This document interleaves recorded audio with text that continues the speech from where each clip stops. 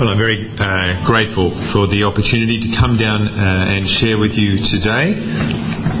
As I said, it's in part a returning to the land of my fathers, although, of course, this is the Northwest, and that's a completely different country, I've been led to believe now.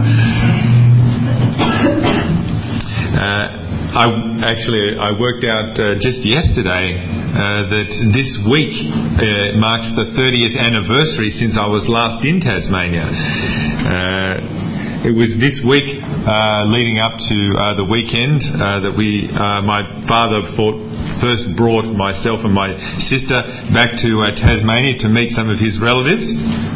And it marks the 30th anniversary of the death of Lord Louis Mountbatten. So I'm hoping that this trip will be a bit more memorable for positive reasons coming amongst you. Now, our theme for today is growing people, growing churches. We'll be reading through Paul's letter to the Colossians. As Chris said, to give us an insight into everyday theology. When I first started working for churches some 20 years ago, the latest ministry fad to blow in from America was the Willow Creek movement. Did that come this far? You all heard about that? Yes. It really was quite a phenomenon. A number of times I went to Willow Creek shows, and I had to say that's what they felt like. But you may remember the basics of what was spoken about: seeker-sensitive services with big music, lots of drama, very snappy production that at times made church feel a lot more like a TV show than a meeting of God's people.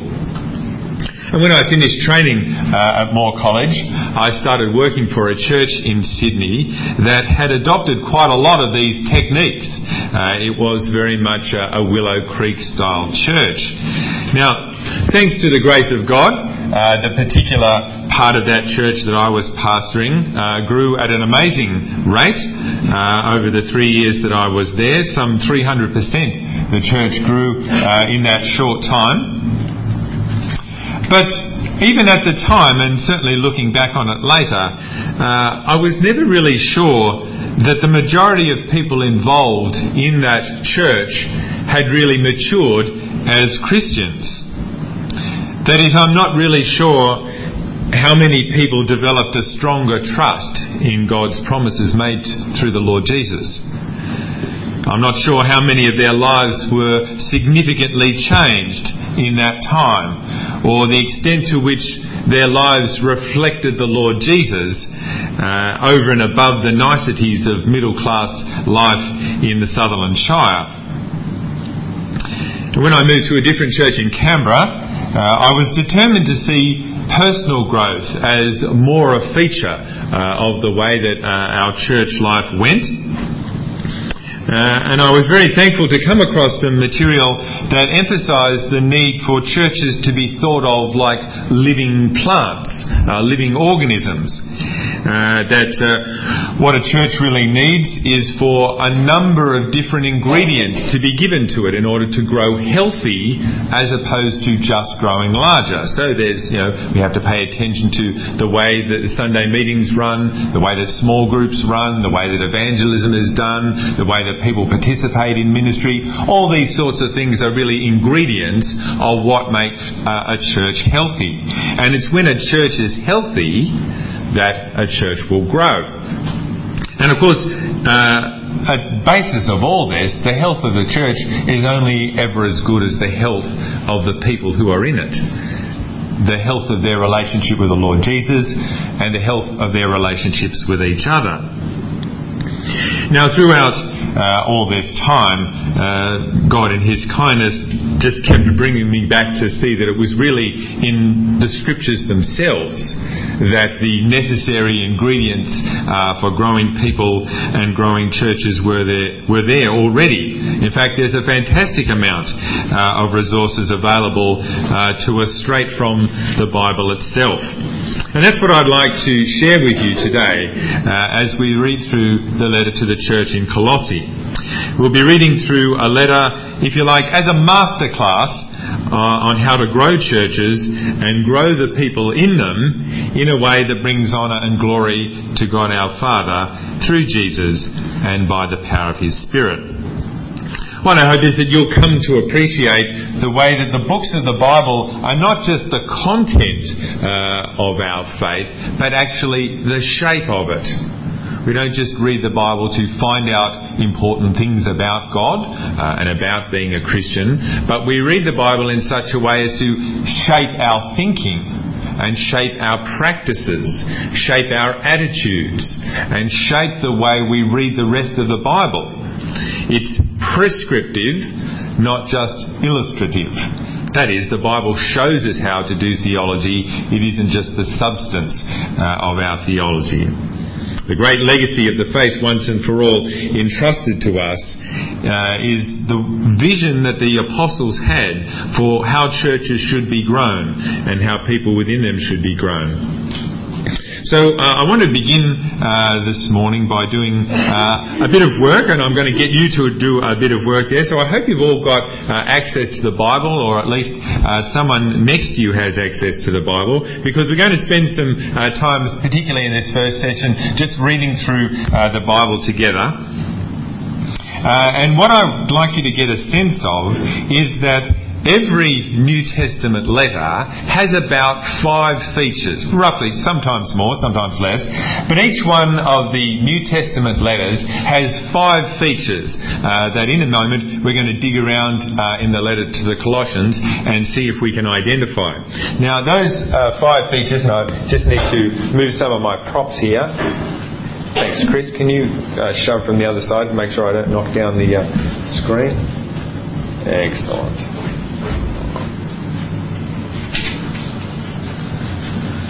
Okay.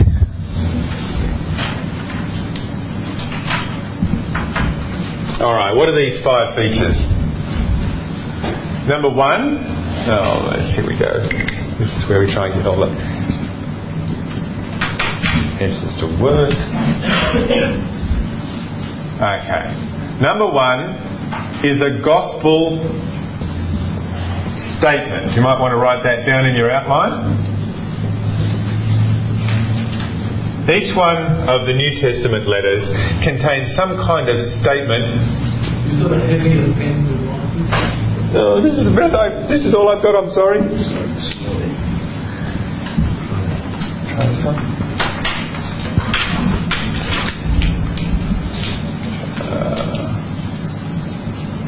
Is that better? Oh, there we are. Each one of the letters has a gospel statement. Okay, that's the first feature. Some statement about who Jesus is and to a certain extent what He's done. The second aspect is some kind of application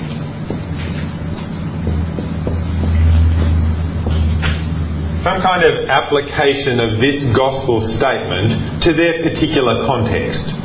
Each one of the letters is written to a particular church or churches in a certain area, and what you'll find is that the gospel statement is somehow applied to a particular issue that's in that church or churches. Now, the third aspect, the consequences.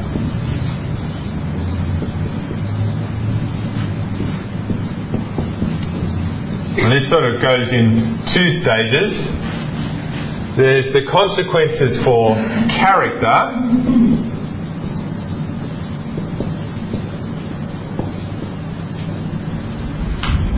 That is, based on the gospel statement, how it particularly fits the local context. There will be consequences for the character of the people in that community, the kind of people they should be in regards to how the gospel has affected their particular context. So how they'll be, what sort of individuals they'll be. The fourth aspect is again consequences, but this time for their culture. That is, on the basis of how the gospel has been stated and how it's been particularly applied to their context, there'll be consequences for the kind of people they should be and for the kind of relationships that they will have with each other. So the kind of people they will be individually, if you like, and the kind of, or the nature or the style of their relationships as a community. The fifth aspect is prayer. That is, throughout the letters, in each one of them, there's lots of prayer. Often at the beginning of a letter, but again throughout the letter, and then at the end, Paul or Peter or whoever has written the letter will pray a lot for the churches and encourage them to pray. Now, actually, there's a sixth feature that had just occurred to me as I was reading earlier this morning, particularly in the case of Paul's letters, and that is something about Paul's ministry. And we'll identify a bit of that this morning. That is, often as you read through the letters, Paul will reflect on his ministry. So Paul's ministry is kind of a sixth one. Of course, Paul reflecting on his ministry is not in the letters written by Peter, as you can imagine. But considering that 13 of the 27 books in the New Testament were written by Paul, it's a reasonably common feature throughout. But on the whole, what we're looking for is these 5 characteristics here: a gospel statement, some kind of application of that statement to the particular context, then the consequences for character of the people involved in the church, the consequences for their culture, and finally some prayer, either the beginning, the middle or the end. So these are the 5 basic features that make up apostolic ministry to the churches with whom they are involved. And I'm going to set you a bit of a task now, just with the person next to you or in a small group around you. I want you to open up the letter to the Colossians in your Bibles there and read through, glance through it. You can use the cheat headings if you like to help. See if you can identify these 5 features in the letter as it's printed there in your Bible. Just skim through and see if you can find a particular gospel statement, some kind of sense that the gospel statement is being applied to the church in Colossae itself. Then the consequences of that for the kind of people they should be and the kind of culture that they should have. And of course, along the way, any times where Paul specifically prays for them and the kinds of things that he prays for. Okay, so everybody know what to do? Just skim through, chat to the person next to you or a little group around where you're sitting and see if you can divide up the letter to the Colossians in this way. Yeah? Peter does mention Paul's ministry one of his. That's right, he does. That's right, he says Paul's letters are hard to explain, hard to understand, but they are scripture. Alright, so have a look at that. Is that the whole of Colossians or just... No, the whole lot. Open up your Bible and go through the whole lot and see if you can identify these 5 features that I've listed on the board here. So one more time, look for the gospel statement, some kind of particular statement about who Jesus is and what he's done, some sort of particular application of that statement to the church in Colossae, the consequences for the kind of people they should be, the consequences for the kind of culture they should have, and the extent to which Paul is praying for them or encouraging them to pray. So off you go. Have a look.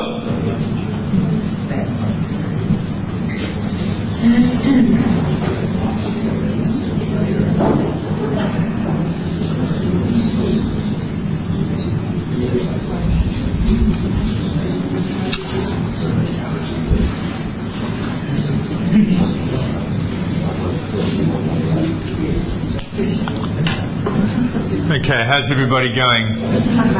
Got a bit of an idea? A vague notion? You looked over the shoulder of the person next to you and found what they were writing?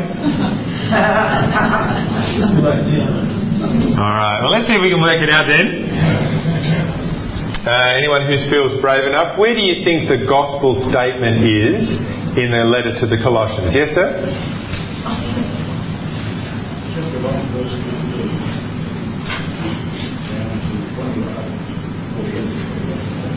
Yeah, that's right. Somewhere around chapter 1, 15 through to, say, verse 23, 24. That's what I would guess.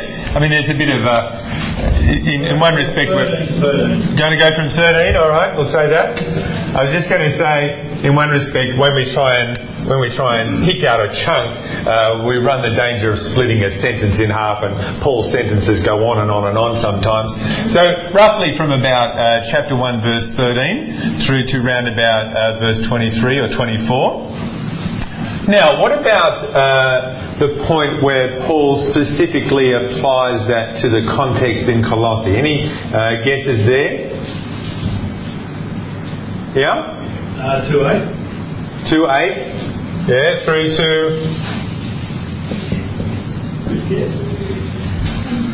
I'm guessing verse 23. 2:8 through to verse 23, that sort of chunk. Have a look, see what you think. Alright, okay. Now, what about the consequences for character that this gospel statement and its application have? Where do we see Paul addressing the consequences for the Colossians' character? Where would you see that? Chapter 3. Yeah, 3. 1. Yeah, I'm thinking 3:1 to 17. In that whole section, Paul's going to talk about the consequences of character, and then the consequences for the kind of culture that they will have. 18, yeah, 3:18 through to, let's say, 4:6. That's a bit squashy there. 3:18 through to 4:6.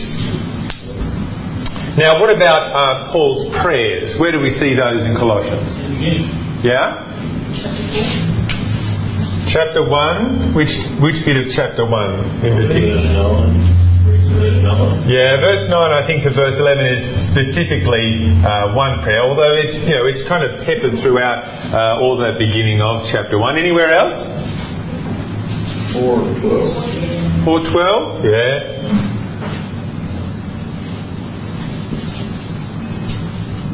I'll say 4:12 and following there. Now, because it's a Pauline letter, where do you think the bits are where Paul reflects on his own ministry is in this letter? Yeah? 124. 124? Yeah, everybody have a look there. From 124 through to 29, did I hear? Chapter 2 verse 5. 2:5 maybe? Yeah, that sounds about right, doesn't it? It mentioned dialogue. Yeah, okay. Now, of course, there's reflections about Paul's ministry all the way through, from the very first verses, right through to the very end. But there's a specific chunk, and often you'll find that in a Pauline letter there'll be some particular chunk of the letter where he'll reflect on his own ministry as an apostle to the Gentiles. It may or may not concern the particular church that he's writing to, but there's always some kind of reflection on that. Often that's because Paul's very conscious of having come from being a persecutor of the church. And when you read through the Acts story, you see that the first thing that the disciples and the other apostles had to do is put out some of the fires that Paul had been starting. He goes up to Damascus, confronts the Lord Jesus there, and he immediately goes into the synagogue and starts preaching the Lord Jesus. But all the other Christians who are in Damascus are thinking, this is the guy who's come to put us in jail. What's going on here? So he bears that burden with him all his life, it seems, and it's reflected in various times and in various letters as he really, in some respects, wants to show people that he really is genuine and that his ministry is a genuine ministry. Now, we'll talk a bit more about that as we go along. But these are the basic sort of breakup that I wanted us to get first up, the various features of particularly the letter to the Colossians, but in the features in Paul's letters in general. So when you go away from here and read other parts of the Bible, if you're, say, preparing a series of Bible studies or you're going to preach on one of Paul's letters, have a look for these features. Have a look and see if you can identify them and how they particularly stick together in the letter that you're looking at. That'll give you, if you like, a big picture sense of how Paul's letters fit together and the kind of purpose that they're supposed to have. You see, if each one of them has this kind of a purpose, you can see that it's geared towards helping people grow in their knowledge and love of the Lord Jesus and helping them grow how to live together. So the epistles themselves are designed to fit this kind of a purpose. Now, before I go on, does anyone want to ask a question about that? Yeah? Some have said that the gospel statement is something that may be common among the church and That's possible. Often this chunk that we've got here in Colossians 1:15 to 23 is sometimes referred to as the Colossian hymn, and some scholars think that it's actually some kind of confession that the early church was using and Paul sort of incorporated. Now, that may be the case, but it doesn't make it any less credible, and neither does it mean that Paul's just making things up as he goes along. It's clear as we read through the various letters that Paul was with interaction, especially with the church in Jerusalem. It was actually very important for his ministry to show that he had a good relationship with them. After all, that's where the gospel came from. So it's highly likely that there's been some kind of interaction between him and them. And yet, as we read the rest of the particularly the Acts story, we see the marvellous sovereignty of the Lord in choosing someone like Paul, because he's a gun Pharisee. Yeah. He knows the Bible inside and outside, and it's up to him a lot to help the rest of the church understand the significance of the scriptures that they were reading. So really, Paul's a brilliant choice for somebody to go out and start planning churches, because he's not just enthusiastic, he's not just crafty. He's been trained since he was about this high in the reading of the scriptures and understanding them. And so when he talks about his ministry, it's often when he speaks to the Corinthians in chapter 1 verse 15. He talks about the gospel I proclaim to you, that Christ died according to the scriptures and was raised on the third day according to the scriptures. So there's a real sense, I think, where we can have confidence that Paul's ministry is his own ministry. And whatever contribution or whatever interaction there might have been amongst Christians at that point in time, and clearly for fellowship reasons there would have been, Paul's a significant player in the shaping of people's understanding. But a fair question nonetheless. One more? Yeah? I was just wanting to make a comment for you to respond to. If I was a false teacher and I was wanting to get people to read the scriptures a particular way, the thing that I'd probably do at the very beginning is to provide a framework within which for them to interpret the scripture that I'm bringing towards them, which is, of course, exactly what you've done. And I'm hoping you're not a false teacher. But do you want to just respond to that statement? Well, we could say that the best way to read the Bible is incoherently. But I think what I've tried to do here is to show you how what I'm wanting to give you is something to test. I want you to take this away and read the rest of the Bible and see if it's actually there. In producing this kind of a structure, what I'm hoping to do is help you to see that all those little verses or passages that you might read from time to time, say in your daily Bible reading or things like that, often when we just read through a little bit of the Bible at a time, and especially if we come across various theories about where, the gospel tradition might have come from if you're reading a Bible commentary or things like that. I actually just want you to help you to see that the Bible itself does fit together. And there's a pattern to apostolic ministry, that is the way that the apostles taught the churches, that is applicable for us. And is in fact prescriptive of the way that we ought to read the scriptures ourselves. So yes, in one sense there's a risk. I could be a terrible heretic, but that's why I've given you this structure to take away with yourselves. And in fact I was thinking, if we have time later on this afternoon, we might actually try this with a different letter. A different one of Paul's letters and have a go at fitting it all together. But in the meantime, really what I want to help you to see is that there is a coherence to the way that the New Testament letters are written, and it's based on an apostolic precedent. The job of the apostles and the disciples was to take what they'd understood of Jesus, apply that to a particular context, and draw out from that consequences for the life that churches would have. That's their job description, if you like.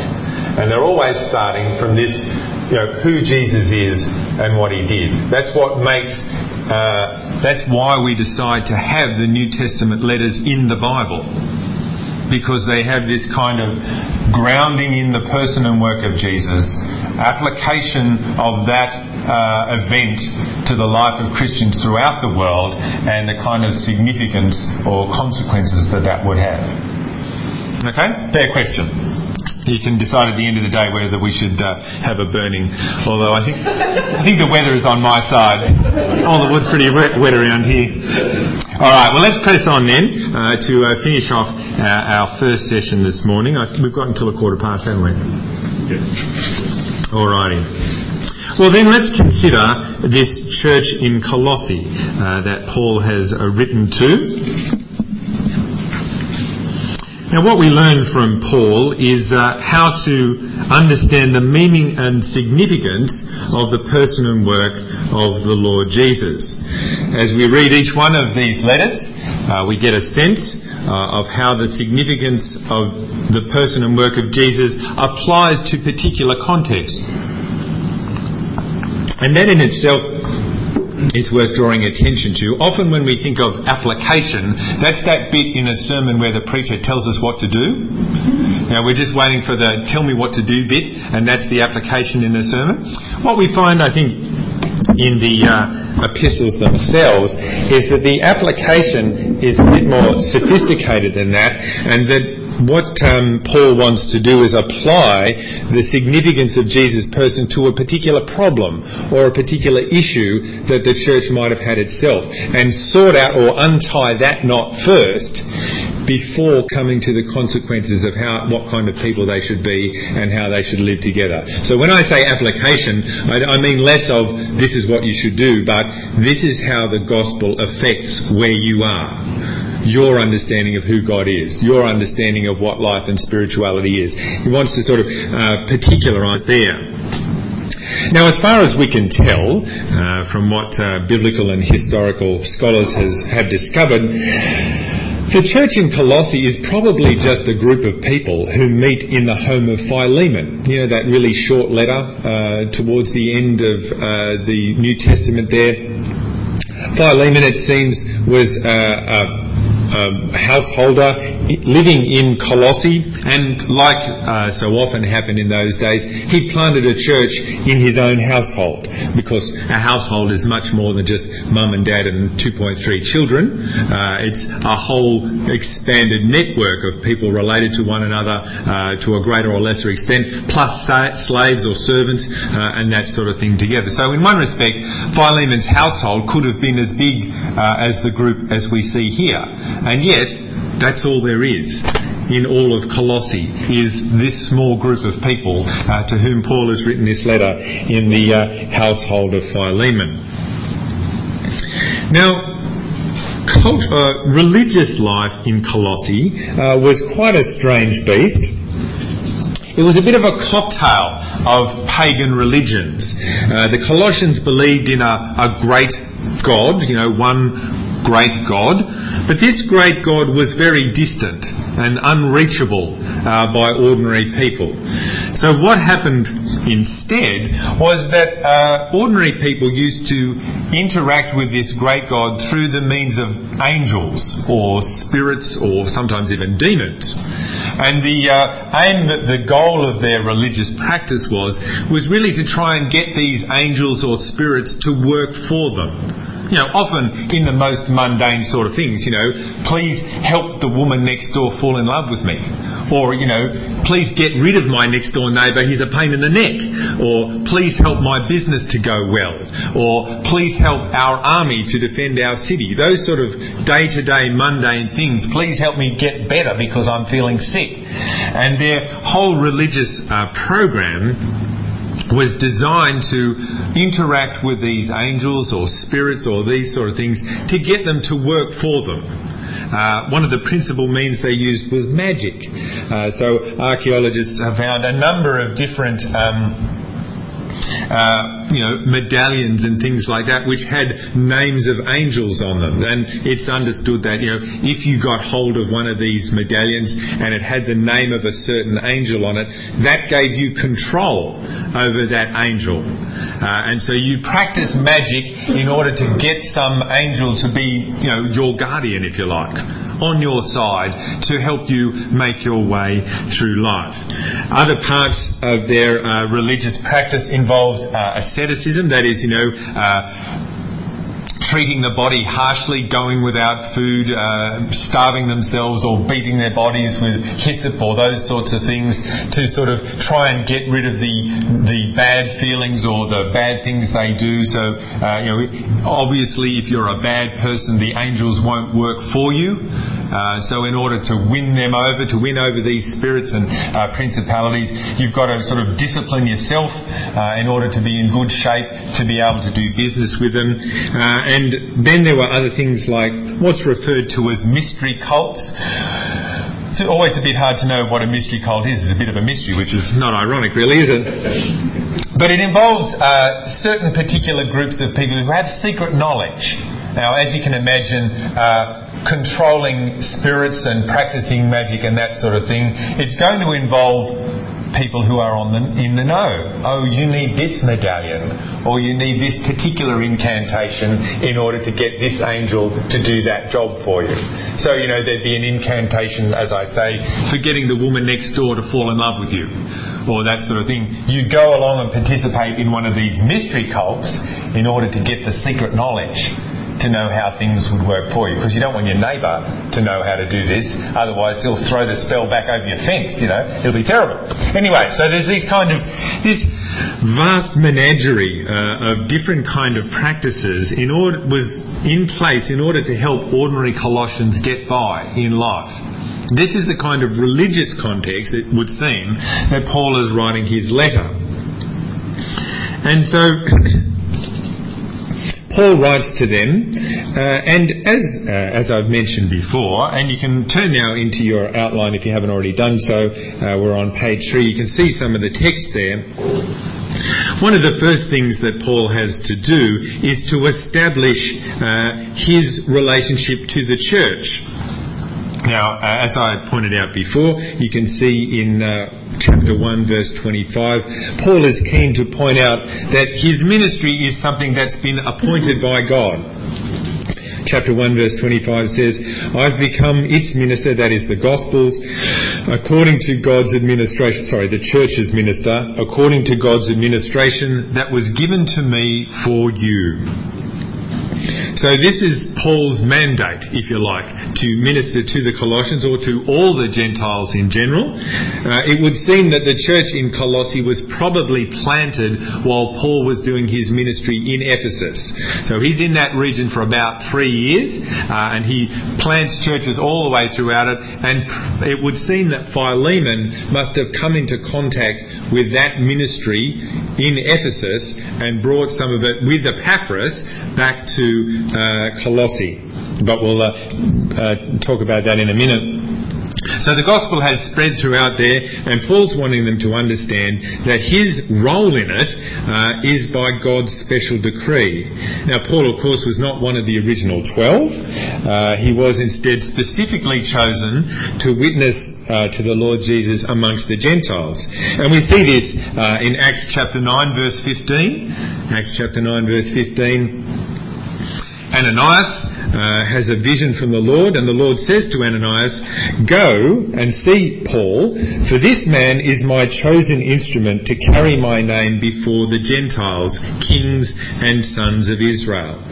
And again, Paul himself says in Acts chapter 22, verse 21, Acts 22, verse 21, "The Lord said to Paul, 'Go, because I will send you far away to the Gentiles.'" So Paul's specific brief is to be an apostle, a witness to the resurrection of the Lord Jesus to the Gentiles. And he sends this message to the church in Colossae as a vital part of God's plan to spread the gospel throughout all the world. Now, Paul has never met these people, but he sent Epaphras to share the gospel with them.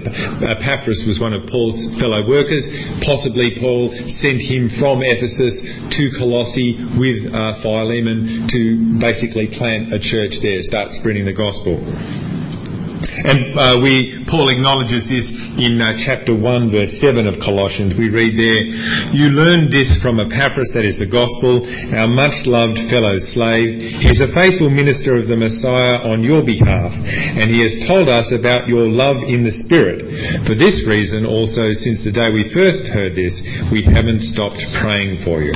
So Paul's relationship to the particular church in Colossae is really mediated through the person of Epaphras. He's the original evangelist who went there, but Paul wants to add his own apostolic element to that ministry that's going on there to give it greater strength. And give it a better insight into the scriptures and a stronger understanding. Because, as we see there, Paul wants to present everyone mature in Christ. That's his goal. It's his goal for the Gentiles throughout the world, but also his goal for the Colossians as well. He wants to present everyone mature in Christ. The gospel is the revelation of God's purposes for the world, his secret purposes, if you like, that are fulfilled in the person and work of Christ Jesus. Paul's saying, if you've ever wondered what God is on about, what is his plan for the world, does he care for us, is he actually going to do something, this great distant God that you thought you knew about, he has come close to us in the Lord Jesus, in his own Son. God himself has come into the world in order to act for his people. So the gospel is the goal of this apostolic ministry, therefore, is to present Jesus to the people as God acting for them in the world. It's to present everyone mature in their relationship with God through Jesus and by the Holy Spirit. And what we'll see as we look over the rest of this letter is that being mature as a Christian is being able to trust God in the face of seemingly more attractive offers, like heavenly mysteries or heavenly powers, and to be able to tell the difference between God's will and human traditions.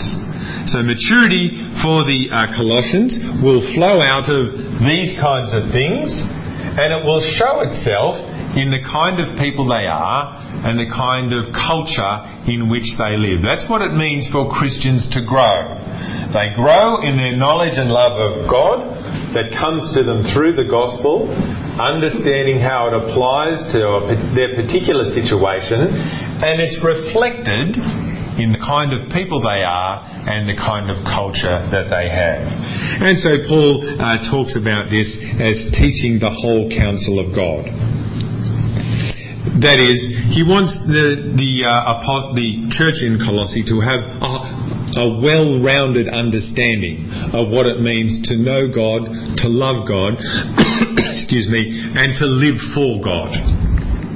Knowledge is not just information, it's about personal experience and ability. I know God as my Father. I know God in the way that I act towards Him and towards others. So this is the kind of ministry that Paul is wanting to put before the Colossians, the kind of his idea, if you like, of what it means to grow people and to grow our churches. So that, as he says in chapter 1, verse 11, they'll be strengthened with all power according to God's glorious might, so that they may have great endurance and patience, giving joyful thanks to the Father. This is what Paul wants for them, to mature as Christians, to grow as individuals, but as a community, so that in all things they might live joyfully, giving thanks to the Father.